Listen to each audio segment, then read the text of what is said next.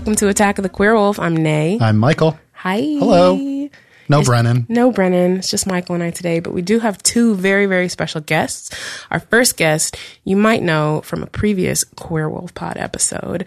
Friend of the pod, making his second appearance on the show. He is the writer, director, producer, daddy responsible for such stand shows as Wonder Falls, Pushing Daisies, and Hannibal. As smart as he is funny, with the best sweater collection in America, everyone. They call them jumpers in England. Brian Fuller. Hi, everybody. It's so nice to be back. Welcome back. Hi. Who did you bring with you? I brought my friend Nancy. I can't even believe this moment and that I am going to introduce this next person. I'm having a little bit of a fangirl moment. Yay. I mean, There's a lot of to it. fan out about. There is. No, seriously, especially after having rewatched the movie on the flight last night. Everybody, our other guest is a screen legend. A legend. Okay, where do we begin? Our Queer Wolf Pod fans probably remember her most for her pitch-perfect turn as bad girl Chris Hargensen in Carrie, as well as Liz in Dress to Kill, for which she received a Golden Globe nomination, Sally in Blowout, Pat in Poltergeist 3, as well as Officer Lewis in the first 3 RoboCop movies. She has 3 Saturn Award nominations for her roles in RoboCop, RoboCop 3, as well as her brilliant performance in the sci-fi classic The Philadelphia Experiment. In 2008, her focus shifted to breast cancer awareness and anti-cancer activism, and in 2010, she was named the executive director of WeSpark, Cancer Support Center, which was founded by Wendy Jo Sperber prior to her death in 2005. Folks, the legendary, daring, caring Nancy Allen. Yay! That was a good intro. Because, Michael, I need to give credit where credit's due. Michael wrote that. Okay, I'm seriously blushing. Me too, though. I literally sat down and was like, where do I even start? There's so many things to say about Nancy Allen. I'm personally going to say I'm so glad you're here. I can't even speak. I'm so glad you're here. I'm thrilled. This is an amazing moment for us. So thank really you so can't much for believe it. being here. Yeah. Well, I'm really Brian, happy it's to great be for you here too. and be invited by you guys, and especially being here with Brian, who I adore. It's mutual. It's mutual. I met Nancy Yeah, I was at just gonna the ask. Carrie event a couple of years ago, which was a WeSpark event. And it was the single best experience I've ever had watching that movie because in the moment, in the prom, when Carrie turns all the lights red, they made all the lights in the theater red, and the audience heard about erupted. this. I got chills, and I was sitting behind Carrie's mother, who was digging it. Piper Laurie was What? there, like having such a blast. It was the best experience I've ever had watching that movie. Wow. And I got to be in the theater with you while I was watching it. Well, it was the best experience for me too, because, you know, first of all, watching Piper watch the movie, it's the first time I'd ever seen it with her. And she was beyond. She was just loving every moment of it. But the fans were so amazing because they were really young and then really old, and people were dressed in prom attire and, you know, as the characters. And I think there was only one dressed as me. I guess I wasn't very popular, but, you know, we noticed these things. I felt really bad, actually. You were the villain. I know. But don't people want to be? I want to dress as a villain. Yes, I'll dress I love as the you as the villains. next one. At Thank the next you. Carrie event. I'll Thank do you. it for the rest of my life. This is so surreal to me. Wow. And that was a WeSpark event? That was a WeSpark event, and I just loved that Nancy carried on the legacy. And of course, I was a fan of Wendy Jo Sperber from being the sister who almost disappeared in Back to the Future and Bosom Buddies. And 1941, I think that was when you. I Want to Hold Your Hand. We met. Oh, was that? Yeah. But also 1941, or am I Yes, confusing it was things? after. Okay, right. So I Want to Hold Your Hand came first, and that was Bob Zemeckis' first film. He was 26. Was he really?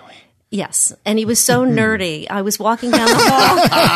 I was walking down the hall for the audition for I Want to Hold Your Hand, and I ran into this tall, geeky guy in the hallway. So, hi, you're Nancy Allen. I just loved you in Carrie. And I thought he was like an office boy or something. I said, gee, thank you. And I went in and signed in the waiting room.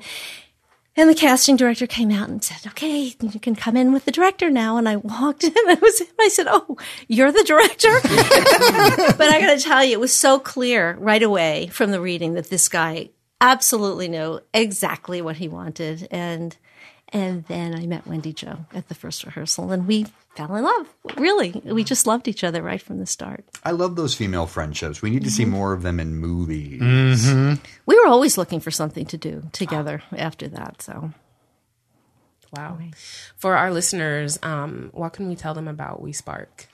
Should they know? WeSpark, so the reason I love it is that I know so many people in the industry in the entertainment industry who are not oncologists. And so they have no idea what to do when they get a cancer diagnosis. And what is wonderful about the service that Nancy provides with WeSpark is that it is an advocacy group for you to go to and say, I don't know what's happening. This is what my doctor said. Help me. And they do. Well, and we have a wide variety of services that are all free. Support groups, integrative. I was into all those. Wendy said, you're into all the woo-woo stuff. Help me bring that in here. So things that would cost a fortune like hypnotherapy and Reiki and reflexology and a lot of things like that. I mean, we have 45 different programs that we offer that are all free. So That's amazing. For cancer patients, survivors, and their loved ones, which includes friends. And I think almost, I'm willing to bet every single person has been affected by cancer in one way or another. Pretty so much. it's amazing. My dad had cancer when he passed away. Mine too. So it's a resource people need because without good insurance or just even contacts or even just you get hit with it and you're like, what now? Yeah. It's so important. And even with medical insurance, it's so hard to navigate all of those situations and to know who even to ask and who to rely on, who to get advice from, not feel like you're bothering anyone, to be around people who know what you're experiencing. That all sounds so amazing. That's true. And navigating. We have a nurse navigator that helps you navigate your diagnosis and the insurance. And, there's a lot of financial components. People are really struck. People assume that because you have insurance that everything is covered, but it's not. Anyway, it's a wonderful place. And I always say to people, I hope you never need it, but if you do, we're there. Can other zodiac signs approach or just people born in late July or early July and late June? You are so silly. And do you have a website? We do. It's www.wespark.org. Great. Perfect. And do you take donations on the website? We absolutely will take donations in any way you want to do it. And if you're a fan of this movie, they have action figures available on the website for a significant donation. You can get a Liz and Bobby 2-pack made by Retro Band. Okay, I know what I'm doing tonight. Yes. Click, click, click. Wow, amazing. Wow. So is this the part of the thing where you talk about what you've seen? Yeah. Like, Brian, you got it. Spill it. Well, I spill it. You start. You spill the tea. You spill it. Well, I've gone to a lot of movies lately. Yeah, you have. Beyond Fest was on, so we got to see a little bit of everything. Kind of the best movie of the century is Jojo Rabbit. That's what you were telling me. I hate to say that so hyperbolically, but I walked away from that movie so in love with the alchemy of tones that this filmmaker used to tell this story. And for the first time, and I can't remember the last time this happened, it snatched the air from my lungs. And I said, snatch for you, Nate. Thanks, Bo. That's a high recommend. I love that movie. It's a great, great movie. I can't wait to see it. Did you see anything else at Beyond Fest? Oh my God, I saw The Lodge. Oh, how was that? It's really gripping, but it's one of those movies where the plot only moves forward if people are really mean. I was like, mean people suck.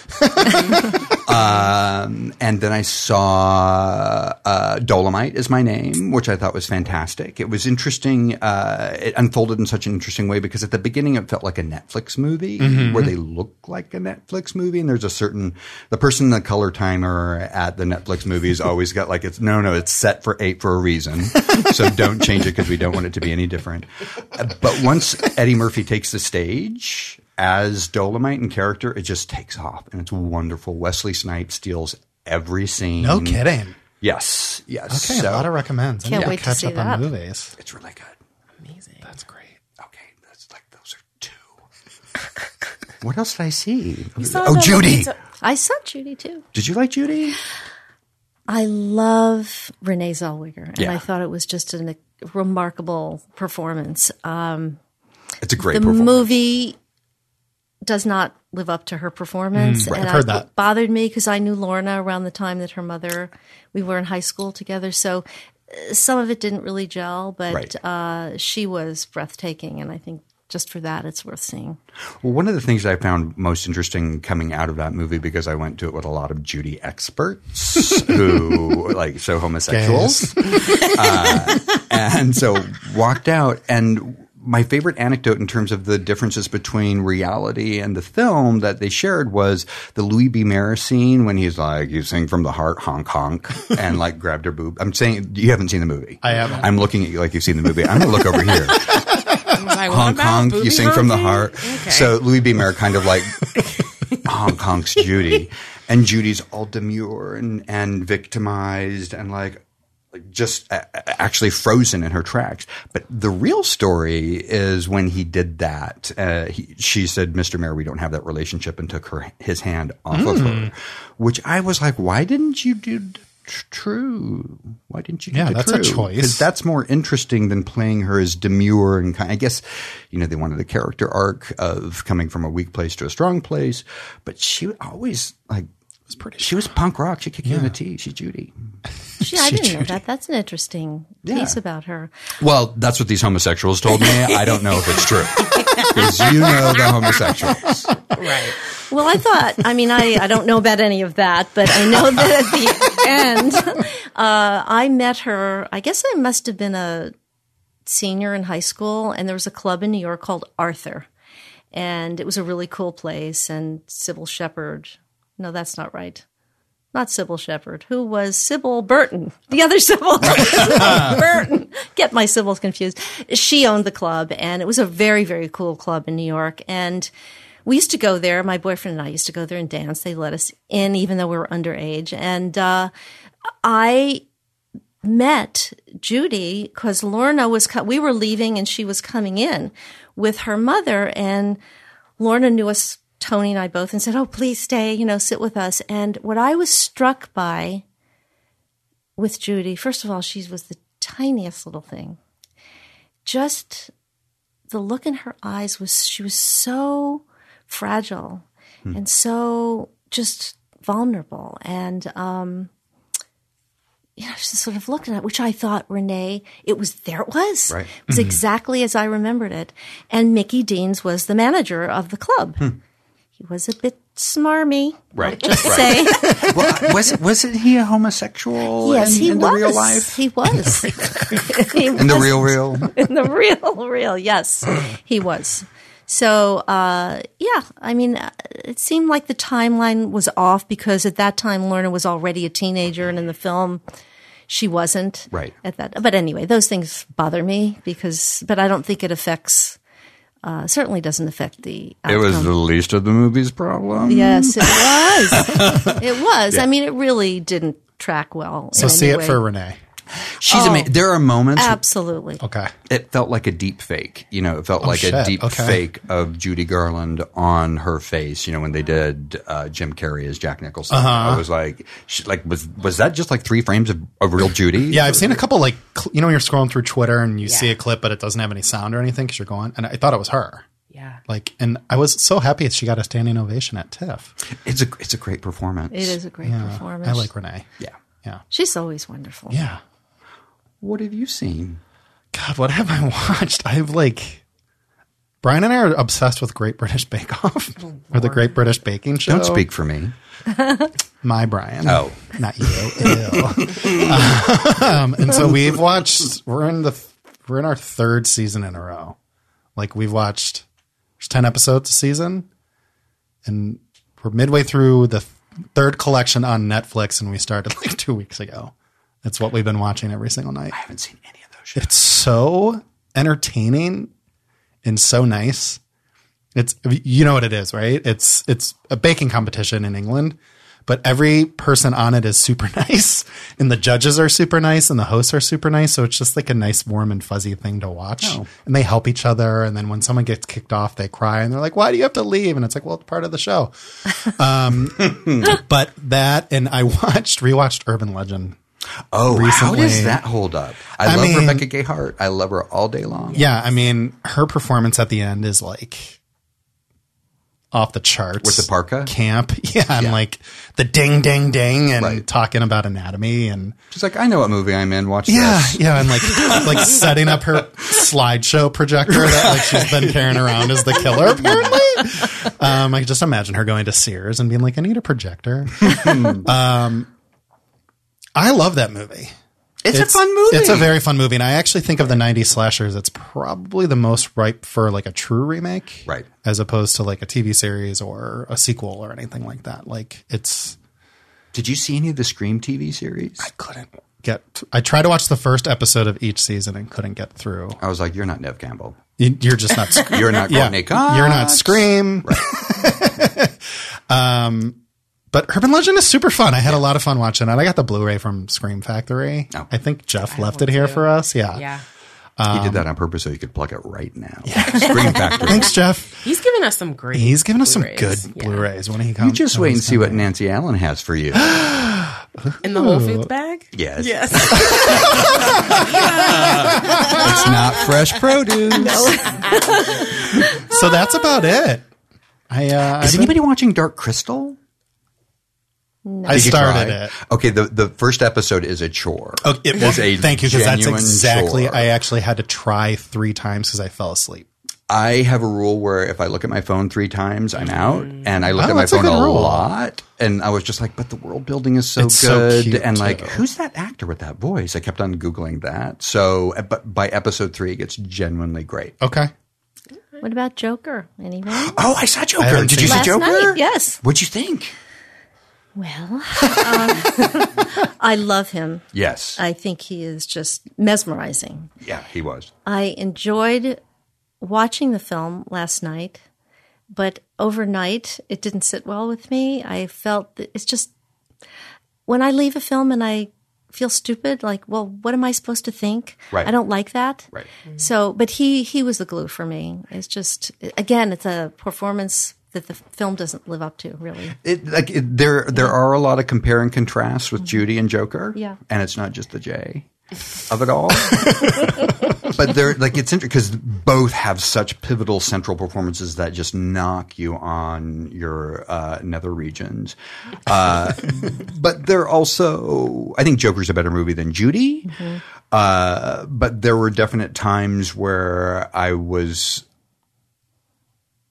so enthralled by him that I was like, you guys are lucky you have him because I don't know if this movie would work without him.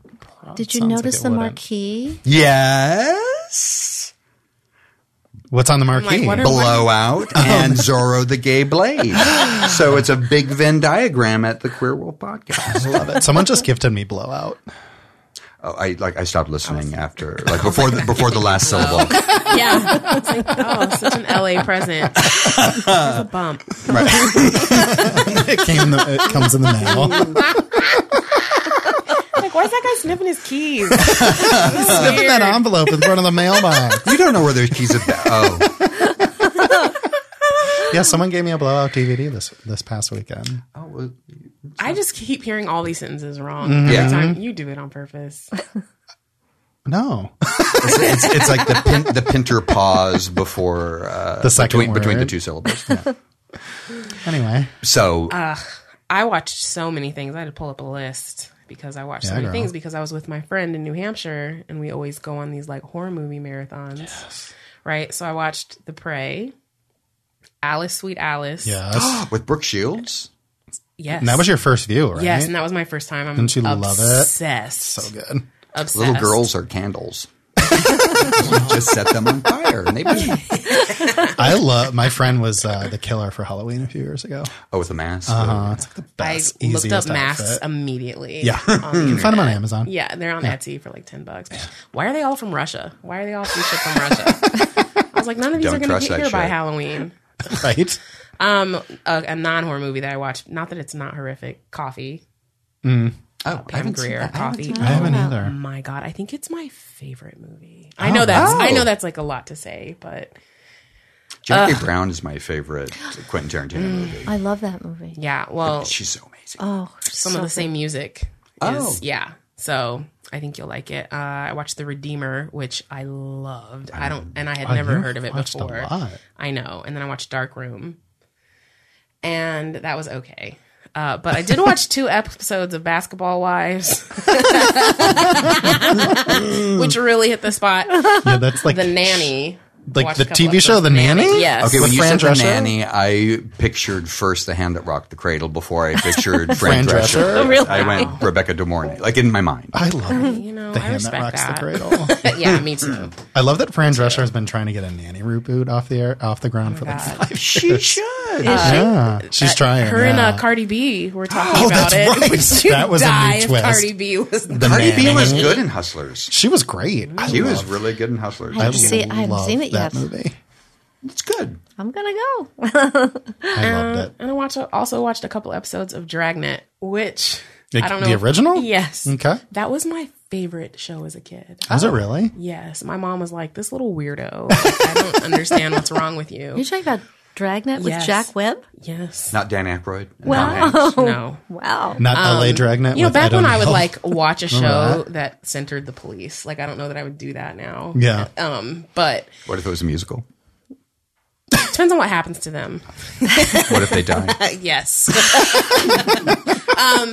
But it was taking, it made me real. I'm like, I wonder as a little kid if I was like, if that's when I became obsessed with Los Angeles. Because just watching the show now and then being like, oh, we went to the San Fernando Valley and then we went. And I was like, as a kid, of course, I didn't know where any of these places were. But I don't know. I think it started something in me. And then when I heard the theme song, I was like, I've been humming that song my whole life and have not remembered what that was from. Now, was Dragnet set in the time that it aired? I think so. Like it wasn't like Yeah, it was set in in the 30s. I mean, or the 50s. Obviously, I watched it on TV Land because I was born in '85, and I think the show. Me too. Yeah, right. Exactly. So you know what I mean. 86 actually. 87 right for on me. the yeah. Oh my God, July 25th, 1986. Wow. Yeah. So I watched a lot of things, but That's I think good. The Redeemer was my favorite. Okay. Yeah. Not Alice, Sweet Alice. I mean, barely. I love just that right movie. under The Redeemer.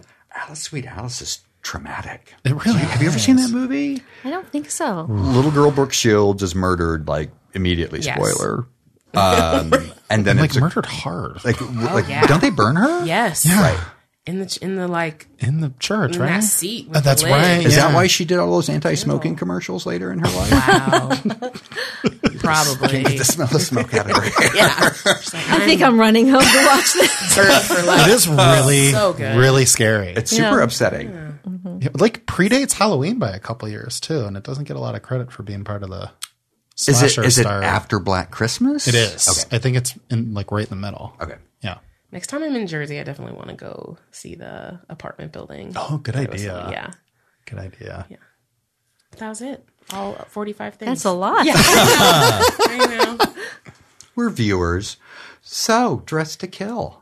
Oh, is that what we're here for? Well, I'm assuming. Ryan, you watched the wrong movie. Oh my God. I watched the black and white one. Has this movie come up? I mean, it seems so obviously a queer wolf like dish because of its queerness. Has it been part of the conversation? Have we mentioned it before? I think so. Maybe in the Silence of the Lambs episode. And it might Right. have got brought up during just discussing De Palma during Carrie, Oh, yeah. when we did Carrie. But yeah. But yeah, and no one else has requested it. Really? Yeah. Oh, Yeah. I feel very sad. We But cannot tell her these things. Well, no, I think it's my point is I think people they go for more of like the horror. It's You like, is know? it considered horror? I mean, it was in Terror in the Isles. Well, It was. yeah, I think it's more suspense, Yeah. thriller, you know, Yeah. than horror, straight horror. That's true. I mean, there are so many horrific elements of it Very. and scares, but it is a thriller. Yeah. It's one of the things that I loved about it growing up and was, did I jump in? Are you going to read like a synopsis? No. Does You're perfect. People know. Oh, so like what are your one-line descriptions of Dress to Kill? I mean, so typically our one-liners, we will give a shady summary of each movie, but it's really hard to be shady about this movie. Yeah, Nay and I were actually texting about that. Like, we love it's so good. And it's, there's like a few movies as a kid that I got to see because there was some like free week of stars like attached to our stuff. That's how I saw Blue Lagoon. That's how I saw anything. Brooke Shields, another Fire to Water. And, Blue Lagoon was like a early one for me my God, too. yes. What's And his so face? I remember seeing this and like my heart immediately racing because I knew how much trouble, because the openings, I knew how much trouble I would get if my mom walked in. So I had my finger on the last button, of course, so I can flip back to, TV Land, to Dragnet if I need to. Like that guy who popped up in the shower had his finger on the button too, if you know what I mean. Correct. Sure did. Correct. The right one. The better button. It's going to be that conversation. Okay. Nancy. You're right. How old were you started when it. you saw it? I want to say between 8 and 11. And I remember You were remembering young. the That's names, young. very young. As a single mom, latchkey kid. Do people still say that? Yeah. You were a single mom at 8 Yes. and a latchkey kid? Yes. Doing it all. No, I had a single mom. I was home. I liked to be alone, and I was home alone a lot. I remember remembering the name of the movie, and when I saw that it was going to come on again on the TV Guide channel, Remember that? yes. Scrolling real slow. I was ready. I was like, I know my mom's going to be asleep then. I don't have to be as nervous. And I didn't have the words to describe horny, but I knew that's what I knew that I was going to feel when I watched it. And I was so excited. I recall, and this may be an overshare, and I apologize, but I recall masturbating to the opening sequence. Absolutely. Like multiple times. Wow. Wow. And Good I for was you. 12? Oh, damn. I was 10 or 11, so like testicles just dropped. It was very it was very erotically charged, and not in any sort of specific way, because it opens with this, this, I guess, Captain Blake from The Fog emerging in the shower, behind Angie, and it didn't feel. It didn't feel like it was inappropriate to be turned on by it. Like it felt like that was the whole topic sentence of this movie this is about people's complicated relationship with sex and sexuality and their own sexuality, which was kind of fascinating for the juxtaposition of this homemaker character who doesn't have sexual agency and this very savvy businesswoman who does have sexual agency. Mm-hmm. And so much at the time was about the misogyny of the movie. And maybe it was because I'm a cisgendered gay man. I didn't feel the misogyny as much as the compare and contrast between these two characters that I found interesting. But that's not how the movie originally opened. No. Oh, right. I read that. And the original title was called Straight Razor. Oh. So it opened with, should I tell? Yeah. So first close up of a man in the mirror shaving his face, and then shaving his chest, and then and then the razor comes up in front of his eyes and then out of frame, and that was the opening. Wow. So it was cut, obviously. We shot it, but it was cut, and it became...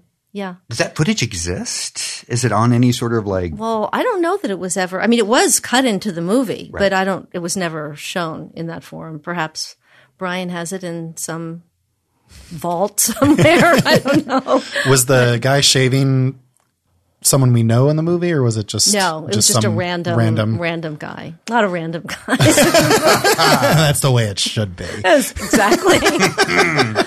Well, actually, that scene, this scene in the shower where she's fantasizing about the man coming up, the stranger Right. coming up behind her. That because of that scene and the way it was originally shot, and the scene in the elevator, it was originally given an X rating, and it had For to extra be special. Yes, exactly. And so it had to be trimmed in the editing room after that. So Well, it was so silly. It's so silly. It was kind of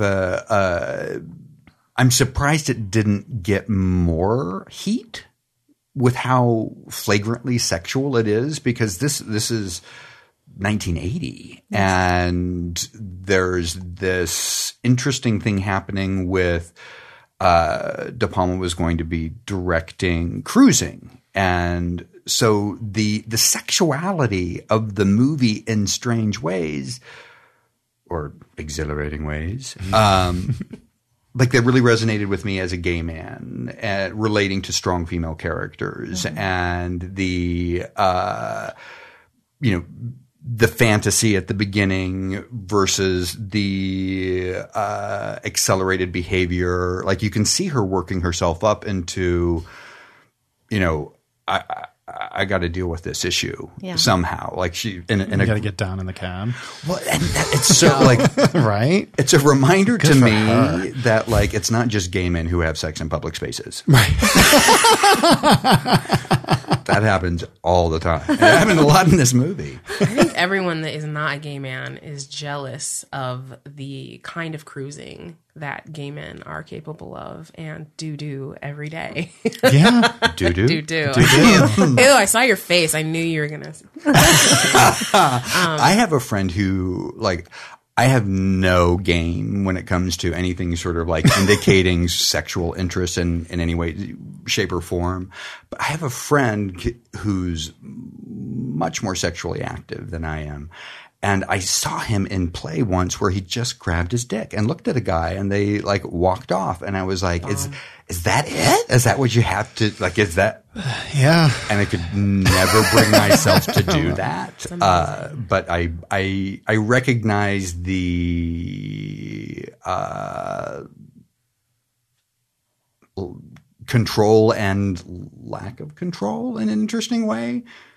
That's fascinating. Shooting your shot, I guess. Yeah, it's like, if you have a shot, take it. So she takes it, and that's why the museum sequence is so much hypnotic to me.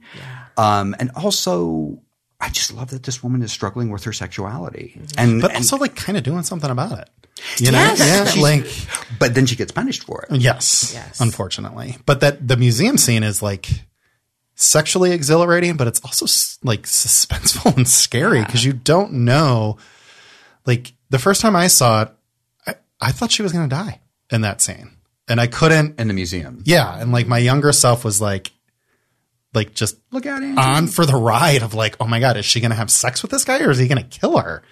And it's like kind of crazy to sex and death kind of do go together. You know what I mean? Like, they're both so primal, and like, so like, I don't know, the first time watching it, I think I was like 18 or 19. My first experience with it though was I grew up at a conservative house, and we weren't allowed to watch certain things. And I caught my dad watching the movie on one of those free cable things. You're probably watching at the same time. I never said anything to him. I was watching from the top of the steps, watching him. Could you see his shoulders moving? In any the rocking chair was just going back and forth. But so that was my first instance with it. I was like maybe like 12 or 13.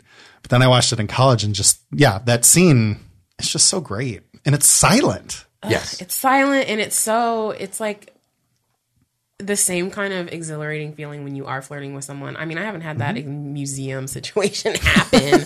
Would love for that to happen, but Do you go to museums? yes, I Especially do. in a museum. It's possible. I can wear gloves next time. a black nitrile glove so that I can flag for the dykes. No.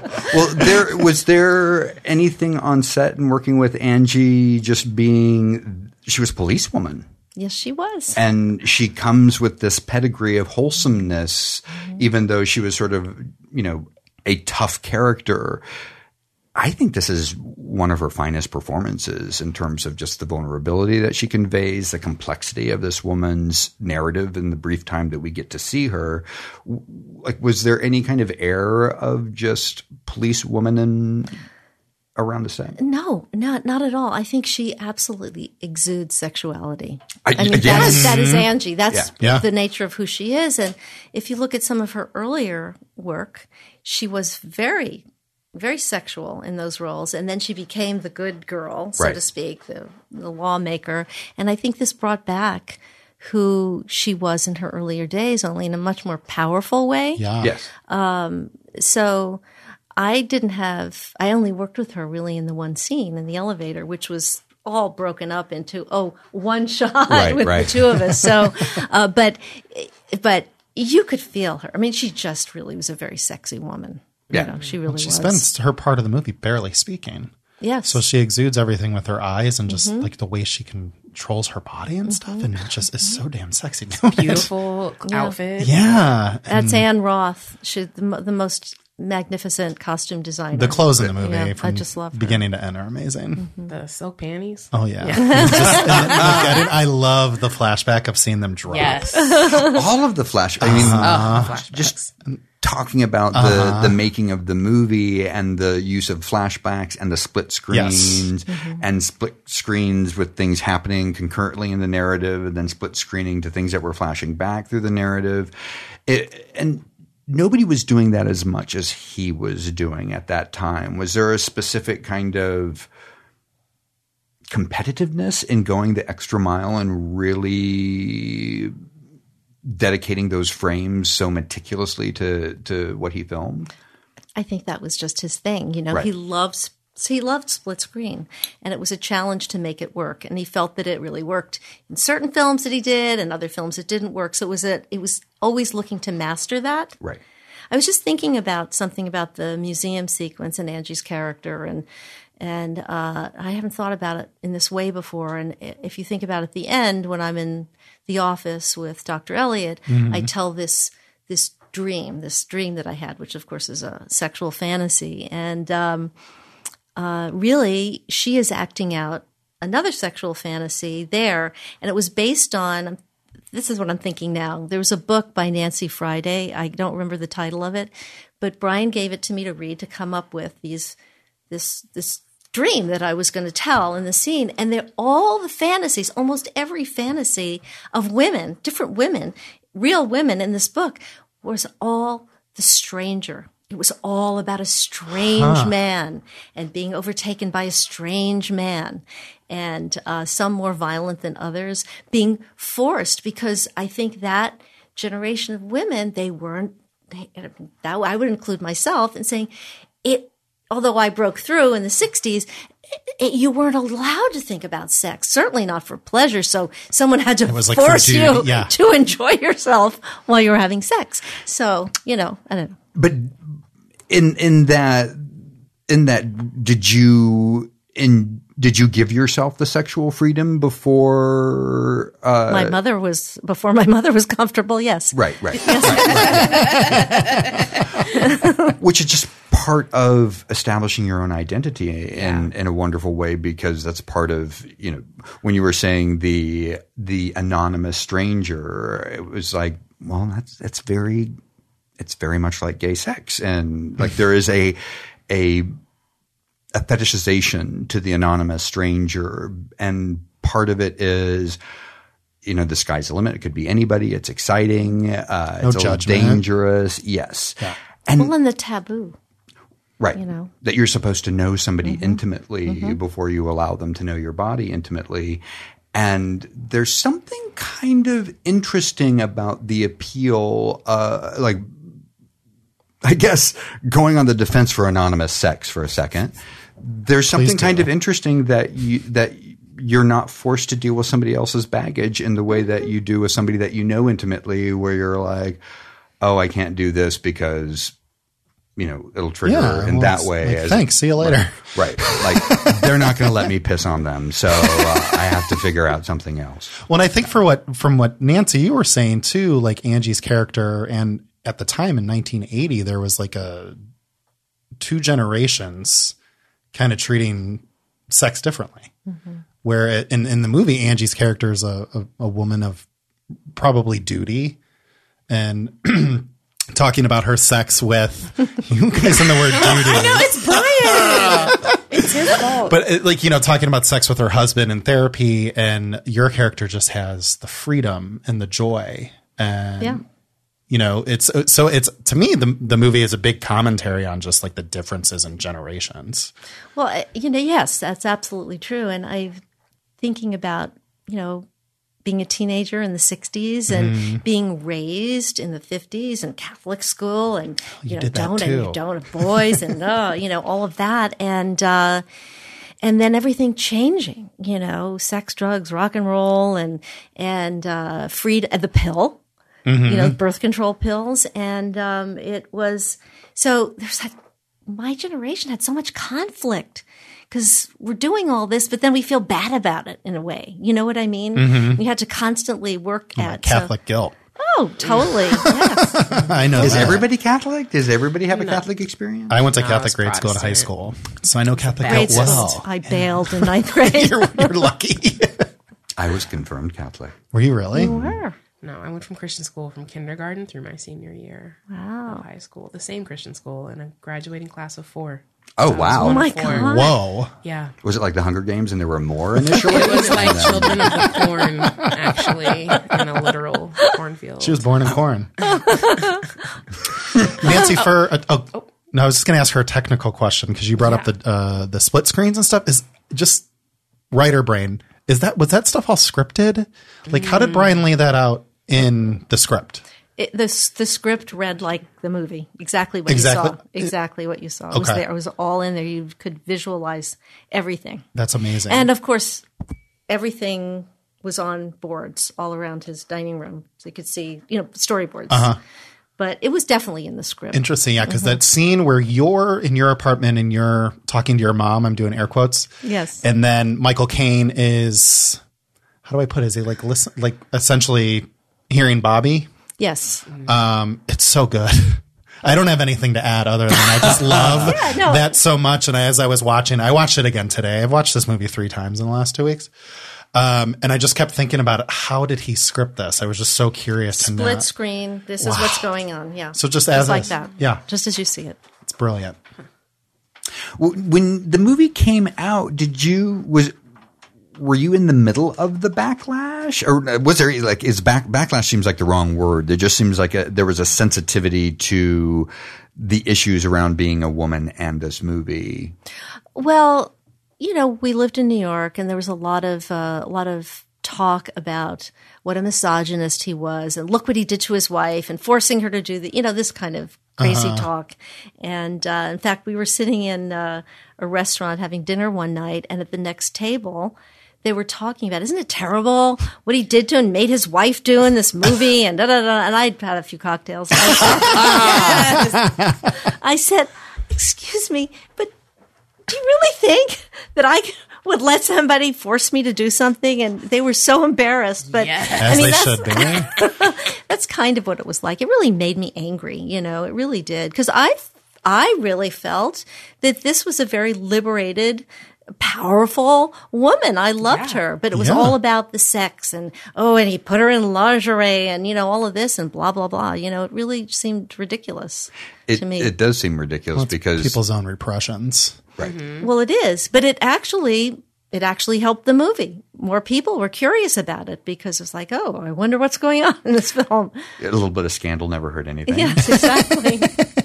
One of the things that I loved about the movie is that she seemed so in control of who she was as a character. And I was a little gay boy in the 70s, so it was all about Princess Leia and Ripley and Genevieve Bujold from Coma and these strong women who are guiding their own narratives in a wonderful way.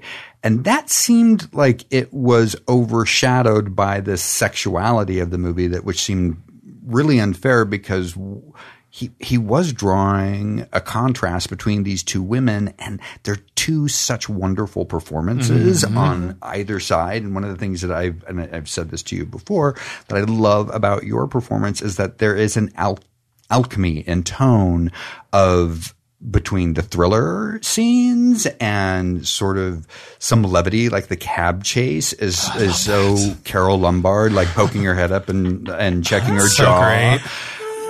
Were you just and the stuff with Marino? I liked Detective Marino. Yeah, the rat-a-tat-tat that you had with Dennis. Was that part of crafting the character, or were you like, this scene feels like it could use a little Carol Lombard? Like, where did the cocking of the jaw come from? Because it's one of my favorite moments. You mentioned that before she got here too. Yeah. Well, anyway, so we were doing, what do you call them? Running shots all around the Broadway area, 6th Avenue, and around and around and around we go. And at some point, I'm like, oh my God, we flip around. I thought, and Brian said, "That's funny. Do that." Right. So that's where it came from. Just came from the moment. It was funny. Did you feel like there were a bunch of different tones pulling at your performance, or did you just find the balance by being inside the character? I don't really think I thought so much about the tone. I mean, I love humor. I wish in my career had gotten to do a lot more of things with humor, but it really was about letting myself feel free to do whatever I wanted to do within this character. I did. Anne Roth, who was the costume designer, had worked on Klute, and she said, I could take you to some wonderful bars where all the hookers are. And I thought, and I really, here it is. I really wanted to go, but I wouldn't let myself. I thought, I really shouldn't, there's that repression, you know, but I did, I have a pretty good fantasy, so I could imagine what it would be like. Hell yeah. So yeah, it's really about finding, and I always like to try and find the humor in a character. So, and it came through. There was levity with her as a heroine, which I think is one of the reasons that she has such lasting appeal. Is that she's fun. She is like you want to have a drink with Liz Blake. And fine. Fun and fine. Yes.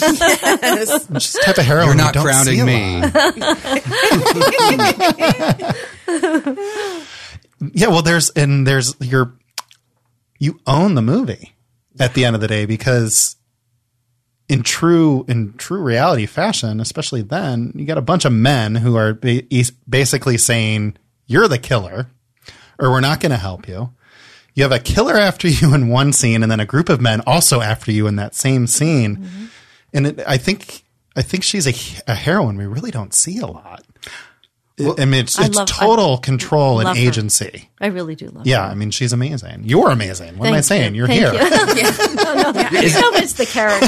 It's the character. One of the things that we talked about in terms of this kind of character in this movie, usually sex workers in a film who are final girls, quote unquote, or survivors at the end of the film, have some sort of shame arc that they're working through. For instance, Jane Fonda and Klute is really trying to work her way through the shame of being a sex worker and having agency, but in some way you could argue that it is not an agency in the way that she is dealing with it. But Liz Blake is like, I'm going to call my stockbroker. I'm going to give my stockbroker a little call. I get some autograph. It's the best. Yes. Buying $1,000 worth of stocks. I'm like, hell yeah. I need 500. Got it. Hold on one sec. Let me get my other phone. No, I die for it. I love that part of the portrayal of sex work, and I love that this movie shows us that. And this is something that sex workers say. This is not something I have come up with in this moment, that sex work is dangerous because of how people treat sex workers. Right. Like, it is not because the sex is a sin, or like exchanging anything for sex is a sin. It's because people suck. Yeah. And I love the agency that she has in this movie, that you had in this movie. And as a kid, I don't think I understood. I'm sure that as a kid I thought, sex work was a sin, because I thought everything was a sin. But to watch it again as a grown up, I think I have a lot more appreciation for that role because of the agency that they allowed her, and that it didn't feel like her in any part of the film she was being punished by like a higher power for what she was doing. Right. It was punished by humans because that's what happens. Yeah. Humans and fate in a little bit, you know? Yeah. Just stumbling on Angie. And then Mr. Doctor. Well, it's a wonderful metaphor. This, the storytelling does have a certain mythology to it because you are juxtaposing these two women so wonderfully in a way that you can only really do when you're controlling the narrative and telling a story. Is like, here's a woman who's struggling with her sexuality. Here's a woman who doesn't have that problem and who survives and who's the savvier navigator. You know? Yeah. And how it's like one woman who's having really unsatisfying sex with her husband, and then a woman who chooses who to have sex with and how much she's going to get paid for it, or if she chooses to do it for pleasure. Yeah, and she feels likes powerful. The power of the erotic. Yeah. And it's so great to see next to each other, and that's definitely not something I ever thought about as a kid. But I was thinking about how my memory of watching it when I was younger was that when she saw the paper in that desk that mentioned the venereal disease, as a kid, I thought it was HIV. Like, my memory of that was like, oh, she found out this person has HIV, because I was also watching it in the 90s, and I'm sure that's like what I was the most fearful kind of thing that you could read. And then watching it on the plane yesterday, I was like, oh, it doesn't even say that. Why is my memory of that? Does it say down below? It does say venereal disease. It does Yeah. say it. Does it Yeah, say it says syphilis gonorrhea or or something? No, it says venereal disease. Venereal, yeah. Yeah, it does. Warren Lockman. He was sexy AF. I wish he was following me around at the Yeah, museum. I watched the museum scene like maybe 3 times today. And it was like, hey, Daddy. Yeah. And also, taking control of the situation in an interesting way that is, it is that strange kind of like, you are so repressed, I have to take the wheel, and I'm not Jesus. I kept waiting for her. I'm like, are you going to go back and get the glove that you discarded because you thought you lost the other Those one? isotones Nice. are cheap. You could have had both. Neither were those panties. They were very expensive. Well, Bobby got that glove. That's right. She picked it up. That's right. That's one of the things that I love seeing it with the new 4K release is that everything is crystal clear, and you see all of those nice moments of her. Just the things that I missed when I saw it as a kid because it was pan and scan. Like when I saw it, because I saw it on cable, I didn't see it in the theaters until the last 10 years, I would say. Wow. So I had no idea how much beautiful cinematography was taking place because it was the pan and scan totally went by Bobby so quickly when it's panning from the museum to the taxi. Yeah. I only noticed, I was like, oh, that's Bobby. Like they had to like adjust it in a way that it wasn't as obvious. So that must have killed him to see pan and scan versions of that movie. Of course. I think any director would feel that way about their films. Oh, yeah. Certainly Woody Allen, I think, really controls how the frames are so that they actually can't. I think it's built into his contract that they can't show them like that. Yeah, that's what I remember anyhow. One of the things that came up about the movie in an interesting way, particularly with this podcast, is the identity of the killer and the killer's psychological situation. We've seen Buffalo Bill, who was another person who wanted to have a sex change and was denied and then became a killer. And the same with Bobby, wanted to have a sex change, was denied and became a killer.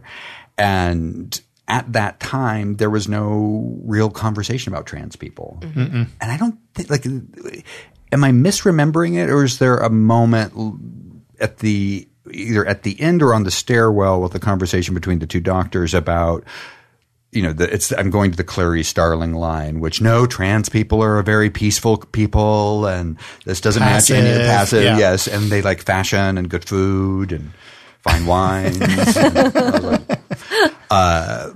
But was there any sort of, not sensitivity, but I guess sensitivity or awareness of that being something that might stick in people's minds about this movie 40 years later? The trans issue of it all. I don't think so. I think it grew out of something that we watched on Phil Donahue. Right. Was Nancy. That clip from the movie was the episode, right? Yes, Yeah. and it was. And really, it's so different today, which is so great. But in those days, everybody who was having that operation had lived a straight life, and they were middle-aged men who were transitioning. So I think that's kind of what triggered the thought in Brian, and I don't really think there was anyone thinking about, oh my God, in 40 years it'll be so different, and young boys and girls will be able to do whatever they want to do. So I don't think there was that enlightenment. Right. I really don't. Well, it's fascinating because of the I remember when Basic Instinct came out as well, and everybody was up in arms because it was a negative portrayal of lesbians, and I was like, I know you hate this word, but I was like, she's a boss. She's like taking care of business and she's in control. And she's like, I know it's going to unnerve you. I'm going to uncross my legs and watch Correct. you all lose your mind. So I didn't hate her as a character. I was just like, oh, she like figured out how to maximize her role in the system and play it for everything she wants to play herself, it for. yeah. Which is not dissimilar from Liz Blake in a kind of like, of course I like to turn men on. It's interesting. It's fun. Like, look at them when they're turned on. It's fascinating. Like, there is this anthropological kind of approach to sexuality that I find really kind of sophisticated. Well, even Phil Donahue in the clip, he kind of course corrects himself with his own language, which actually surprised me. Thank God. Like when I had watched it, again, I said three times the last 2 weeks. I'm always struck by that every time because it was 1979, 1980. 1980 And he course corrected his own language before continuing. What did he?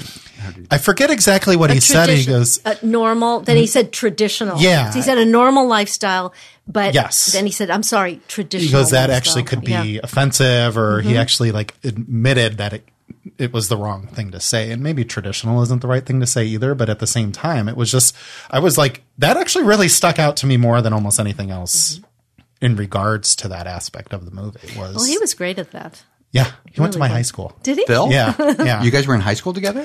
He is a year younger than me. Junior, senior romance. Yeah. He went to my high school.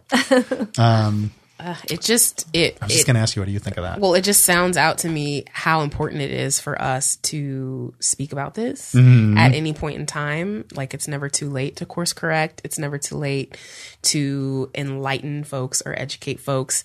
And it's never too early to want to do better. It's never too early to want to do better. It's never a bad idea to apologize.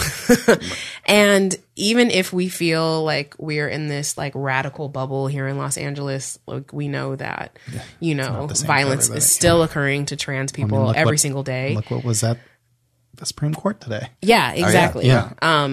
And so it's just really important for us to always take that stand, especially as allies to trans people, because we don't know the future. Social movements aren't always progressive. We don't know what will be happening in 40 years. Hopefully it will be even much better than now. But like Donald and things along those lines, we're not always so sure of that. And so I am just glad that we can be here talking about what we're talking about right now in the way that we're talking about it.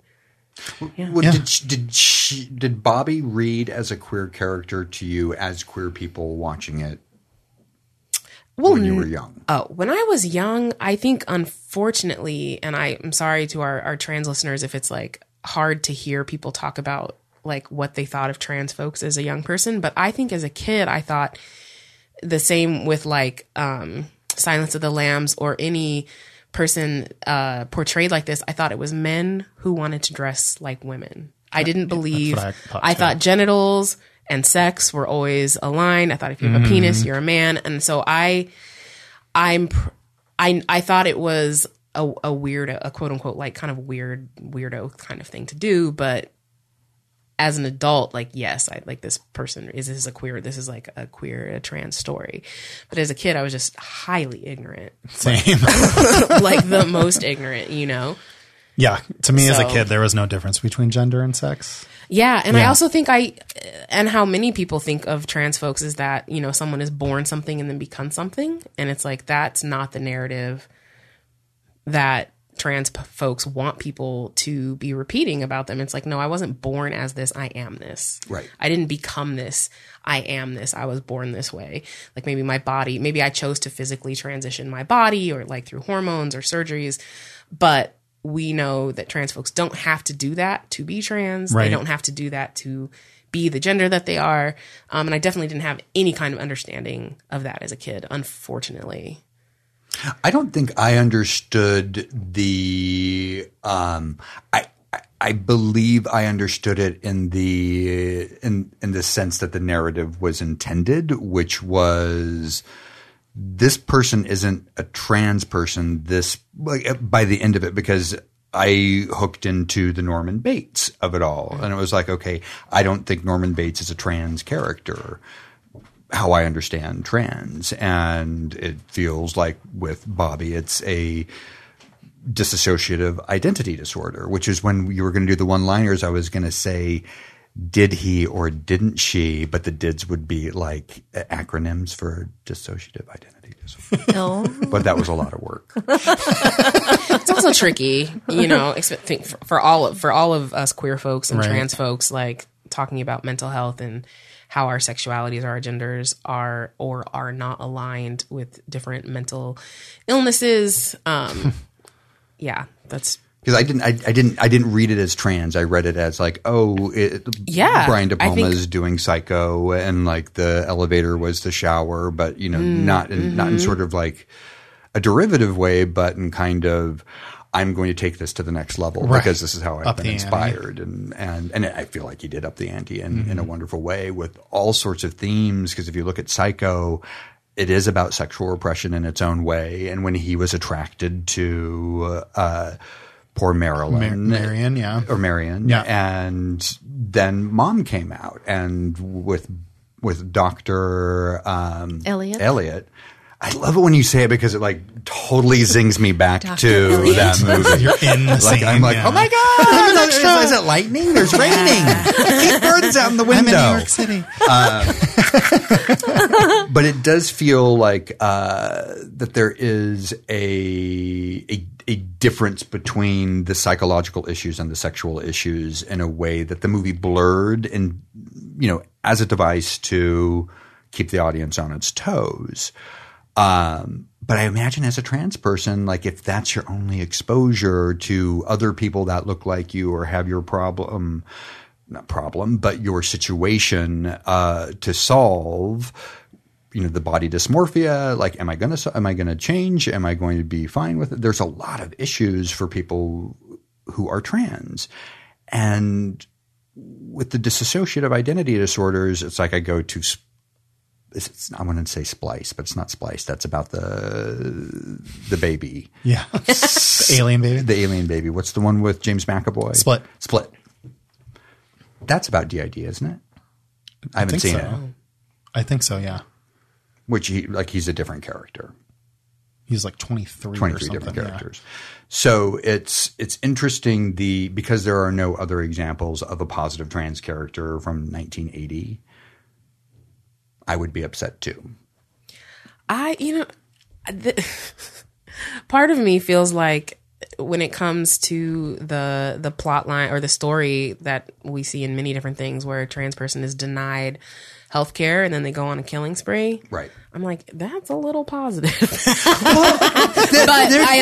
I understand like how that's not a positive representation, but I'm like, well, Should have gave them their health care. right. You keep denying people their humanity. Shit. Like, what do you want? But that's an interesting issue. Just from a character point of view, if you deny somebody their humanity, you can't expect them to behave in the most human terms. Yeah. I mean, and trans folks die every single day. Every day. Yeah. Murdered and killed. Yeah. Both murdered Both and murdered and killed. killed. Yeah. And it is a fascinating disconnect, because it does go down to that. I think goes down to a certain misogyny, because what's the worst thing for a man to do in society's eyes is to behave like a woman. Mm-hmm. Well, yeah, they kept mentioning masculine. Right. Yeah. So, which is another element of this movie that has this fantastic soup of queer cultures happening in it, with a woman who's in control of her sexuality speedboating through all of these issues that I wonder, it's chock full of queer issues, this film. I guess. Yeah, I mean, I it guess is. certainly it is. I was thinking as you were saying that in 1980, when it came out, I didn't know anybody. That was trans? Nobody. Now I know parents of trans kids, Right. like friends of mine whose kids have transitioned. And I just think at least they're talking about it. Everyone's open. So things have moved forward a little bit, at least in this city, So that makes me a little bit encouraged that there's a possibility for change. And awareness. Yeah. I mean, before doing the podcast, I sat down with a trans friend of mine and I was like, what shouldn't we be talking about? And what are the things that are the biggest issues as a trans person? And, for him, it was the view, like any rationalization that would allow somebody to see a trans person as threatening.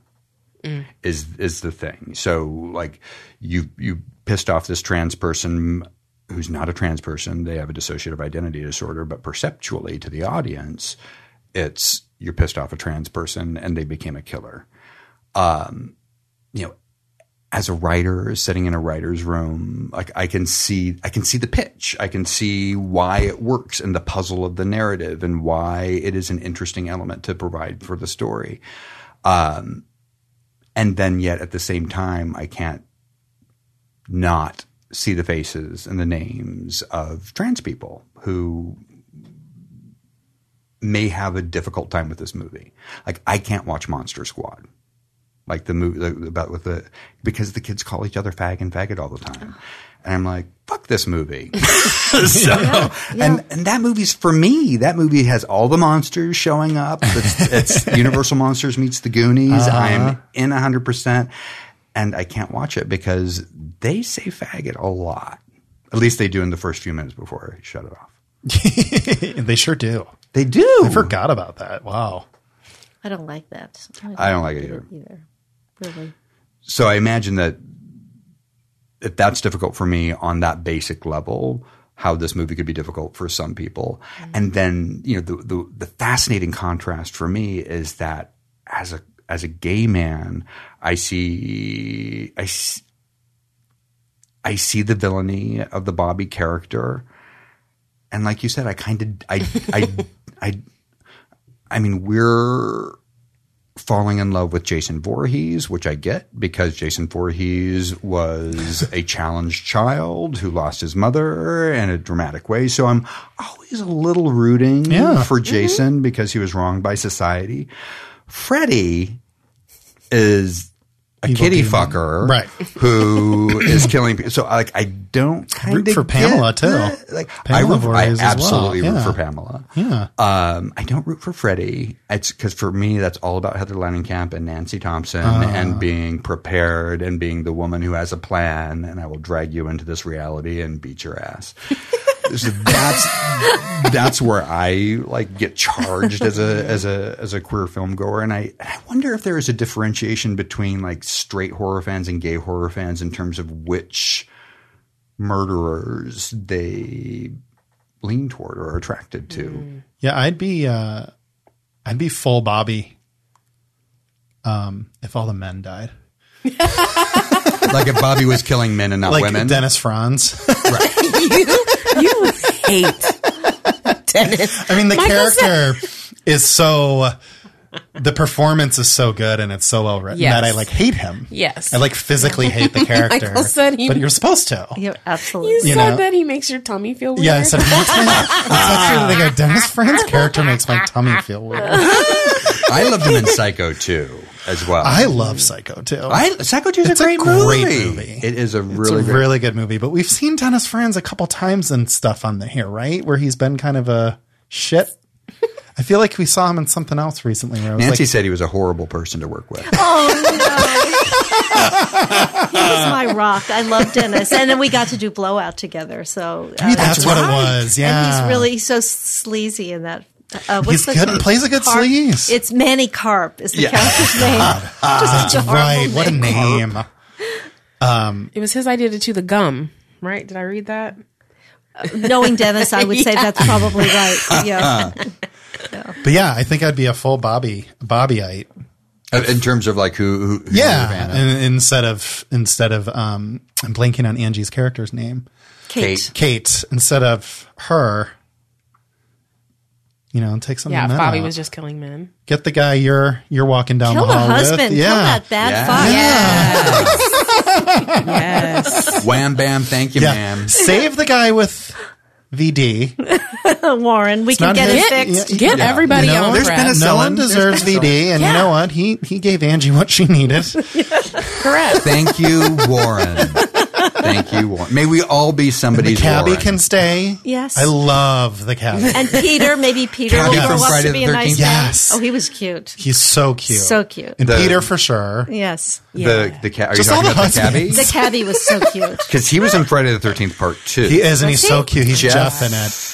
I just watched that recently. I showed friends it for the first time. They loved it, and he's so adorable in that He is movie. adorable. It's Bill. Bill. Bill Bill the Oh, cabbie. that cab door. I love when he opens that door. I was cackling. Oh my God. Allies, right. Allies. So all the bad fucks and the shitty men. Yeah. Have So- to die. Yeah.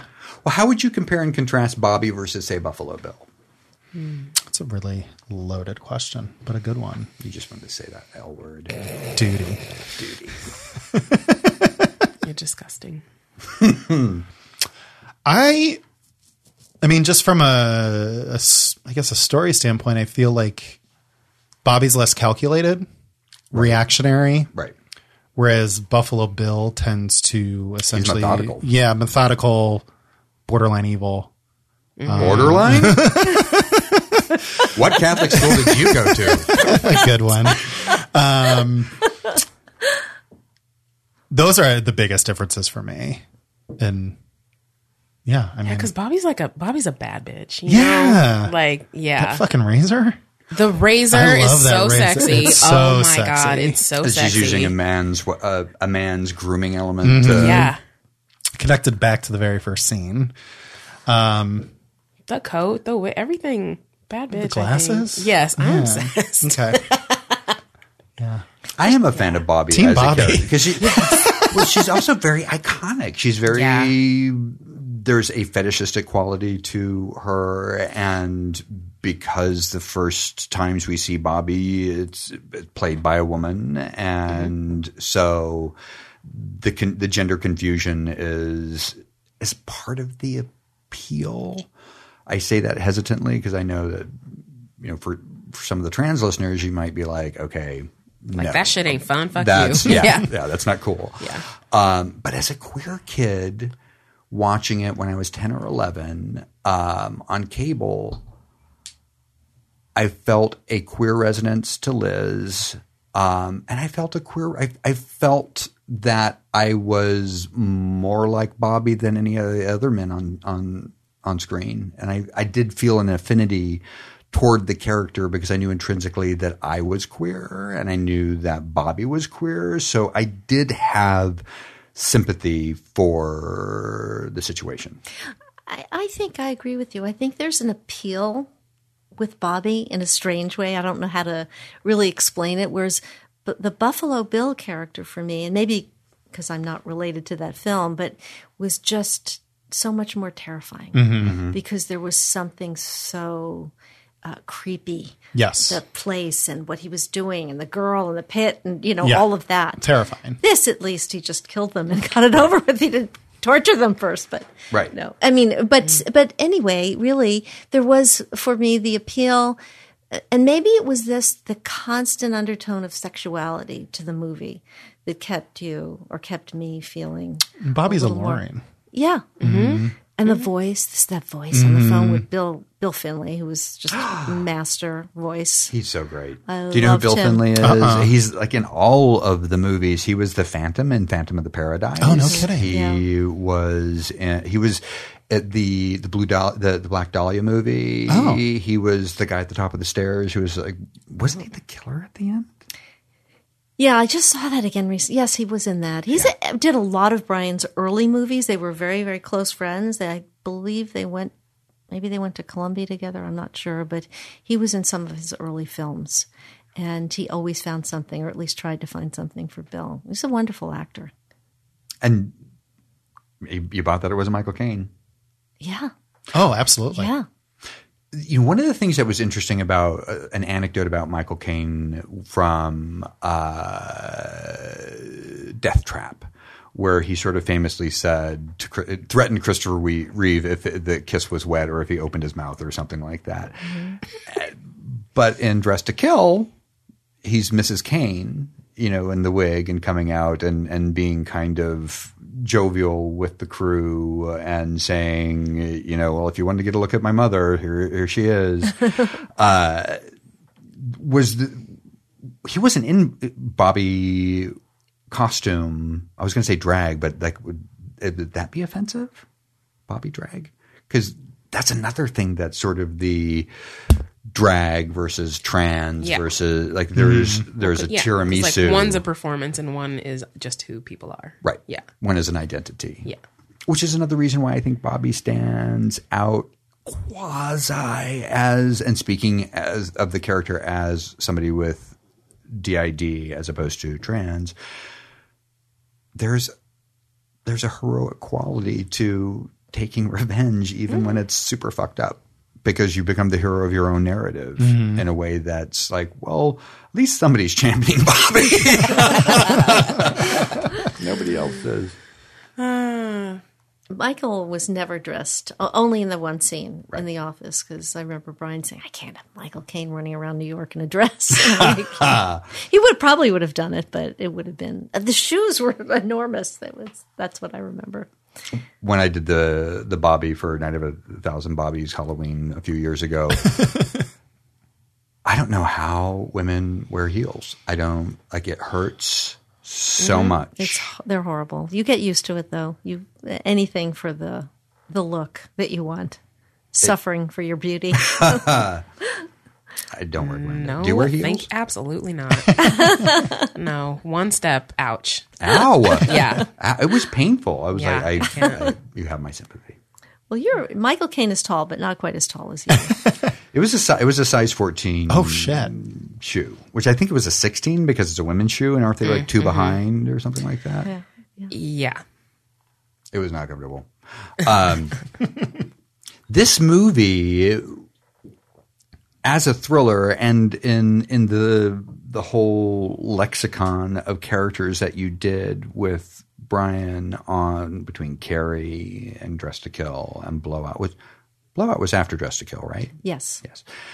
Which one of these characters did you love the most?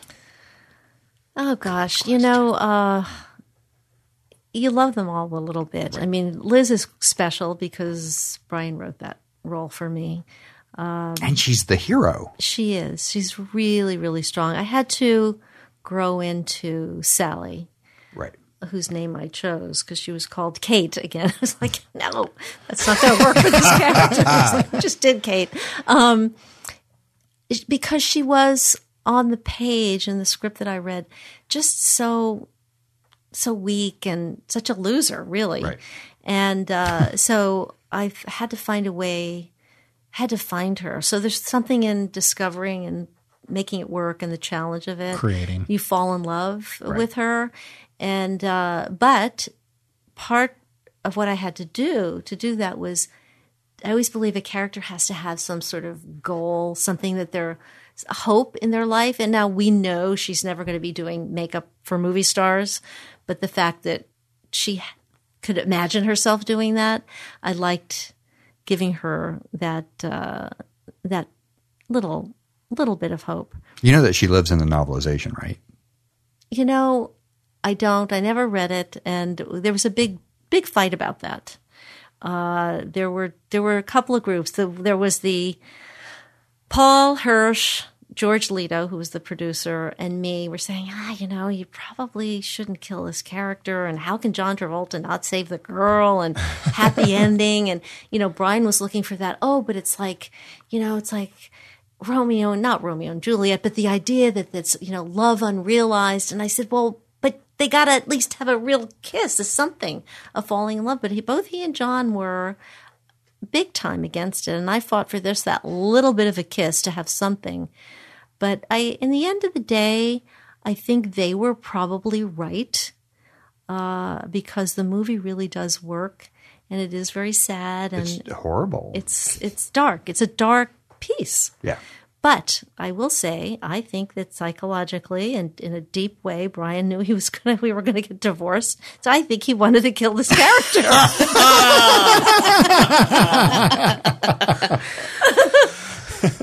That's my truth. So he didn't write the novelization. I don't think he did. I don't even remember, to tell you the truth. I have no idea. But what? Does she take a bus? Isn't it something like she's on a bus going I've never somewhere? read the Yeah, novelization. yeah. Something like that, right? It's kind of strange. I have it. I have the novelization. I read it a long time ago, and I was like, "Yay, justice for Sally!" Hashtag. But it is interesting. Like, these are two completely different characters. Sally, Oh, yeah. and Liz couldn't be more different, Oh my Chris, too. God, totally. and Chris too. Yeah. Did you ever see Home Movies that Brian and I did? You ever see that film? I saw that probably in 7th grade, and I don't remember much of it. Oh my goodness. Well, it's an interesting thing. Keith Gordon was in that film. He plays the young character. It's a family, kind of a crazy family. And Keith is the forgotten brother. There's Garrett Graham, who plays the brother who's the god. And so Keith, anyway, I'm this strange little girl who's engaged to his brother, and I love her because she's really crazy, and she's always talking about Bunny, and she's on the phone with Bunny, and I can't talk to you now, Bunny, and Bunny's like, come on, you've got to get back on the road, and anyway, as you pan down and you see the phone is unplugged. So you find out that she did this sex act with a rabbit. So I really like this character. She was fun, and it's Vincent Gardenia. It's very, very silly. But what people don't know, I'm sure Brian has spoken about it, since then, it is really autobiographical in that the character Keith plays is collecting divorce evidence for his mother's divorce, following his father around, taking pictures. And Keith, all the things he's doing, Keith kept saying, nobody would ever do this. Who would do this? And I'm thinking, well, And I couldn't say anything. Yo, Brian did. Yes, he did. And didn't speak to his father for many years when he was 17. So it really was very autobiographical in a lot of ways. I mean, not every single detail, but the big picture, yes, it was. When he wrote himself a little bit into Dress to Kill, right? With The Peter character? some of the stuff he does, right? Yeah, he was a nerd, a Yeah. computer nerd and Yeah. all that. Yeah. Yeah, I was reading about that today. I think he was really the Liz character. No. He Anonymous wishes he sex. was. He wishes he was. We Liz. all wish we were Liz. Did you have an idea that Keith Gordon was going to become such a wonderful filmmaker?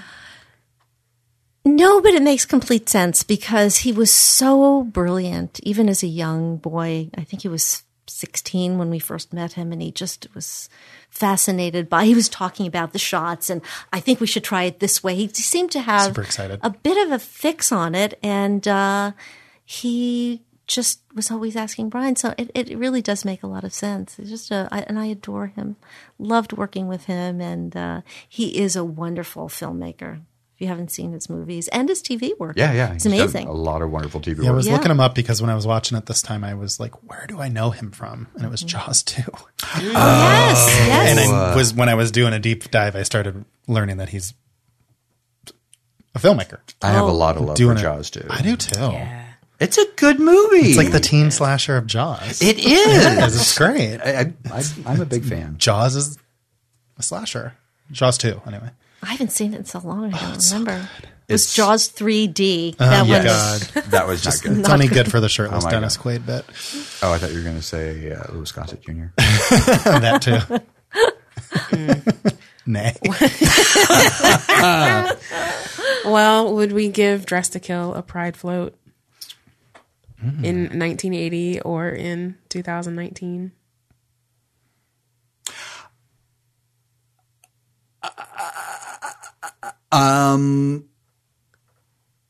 I maybe, but I would want to have a conversation with a bunch of trans people to make sure we did it in a way that wouldn't offend them. Trans people and sex workers. Yes. Yes. Well, I think sex workers are already on Team Les Blake. Oh, The efficiency of her operation, the safety of, well, relative. I mean, there was that murder in the elevator. right. That one. That wasn't safe for anybody. She was like being followed and stalked and whatnot. Eventually, but it was the Eventually, yeah. police. It was a police woman. Yeah, Well, that See, makes sense. Angie Dickinson never really went away because they just brought in a policewoman character to carry on. What do you think? Would you give it a? maybe not a float. I think you're right. We would need to talk to lots of trans folks to see what's up. But I think we could do, a spot at Pride where they do testing. Oh, good. Maybe test- for STIs. Maybe there's some kind of workshop on how to disclose your STIs to future good. partners. Oh, interesting. Because that they could have. There was no Let them conversation find it between, in your desk drawer. Yeah, that's one way. But yeah, That's maybe good. Some good booths and maybe a lot raising of money education. for sex workers or some kind of advocacy of some kind. But and educating other queer folk who aren't in the know. yeah, I would volunteer to be educated. yeah, We like all queers need to be more educated about other queers, yes. just so we can Right. have each other's backs. 100%. because we're all we got sometimes, Sure thing. I like your idea. I think you could add a fundraising component to it as well. Yes, I think you're right. I'm pretty good at that, actually. You so. are. I like to do some fundraisers too. I love I'll it. join you. I love it. I love it because if I had the money, I would just give it away. But I don't, so I have to find creative ways to raise funds for causes, and it's pretty fun. Yeah. What do you think? Pride Parade? I'm going along with Nay. I think they're involved. The movie's involved. No float. I think some advocacy is the way to go there. Yeah, and education. Like an armband?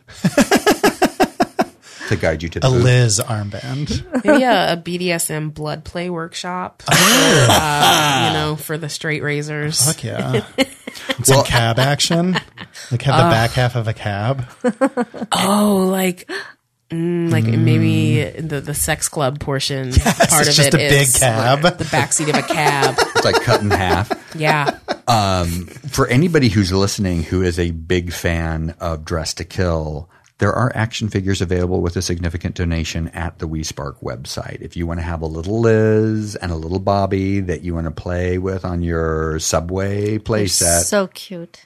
they're done in Star Wars style. So like with the card and everything, and check out WeSpark.com. Org. WeSpark.org. Org people. That makes Org. more sense. Yes. .org. And Nancy, can we find you online anywhere? Well, you can find me at WeSpark.org for sure. You can find me on Facebook. Okie doke. Do you want that? And Be your Instagram. Instagram. Yes. What are you on Instagram? I am on it. Oh, I'm I think it's Nancy Allen 624, which is my birthday. Oh. Or 624 Nancy Allen. I don't know. I can never remember. They'll find it. I'm not about good you? at social media. Well, you're good at everything else, probably. After Dress to Kill, who even cares? No. So what about you, Brian? Oh, I am at Brian Fullergram on Instagram and then Brian Fuller on Twitter. Oh my God, and pictures of your dogs. I love my baby boy. So cute. Also, the babies. decorating you've been doing. It's all about Halloween. Oh my God. I think there are like 20 skeletons roaming the need yard to in the see bushes. Oh my God. People who come out are like, so are you having a Halloween party? And I'm like, no. This Having is for a me. Halloween lifestyle. like this. Setting. This is literally for me. Yes, this is, it is. And I say that and they sort of like cock their heads and they're like, do you have children? And I'm like, what? My neighbors last week were like, we noticed you have a lot of like weird colored lights in your living room because our apartments, you can like literally see into each other if your windows are open. I'm like, it's Halloween. They're like, it's September. I was like, I'm leaving. I won't be here for Halloween, so I'm celebrating early as if the shit wouldn't be up anyway. So you're not paying my rent. Don't worry about it.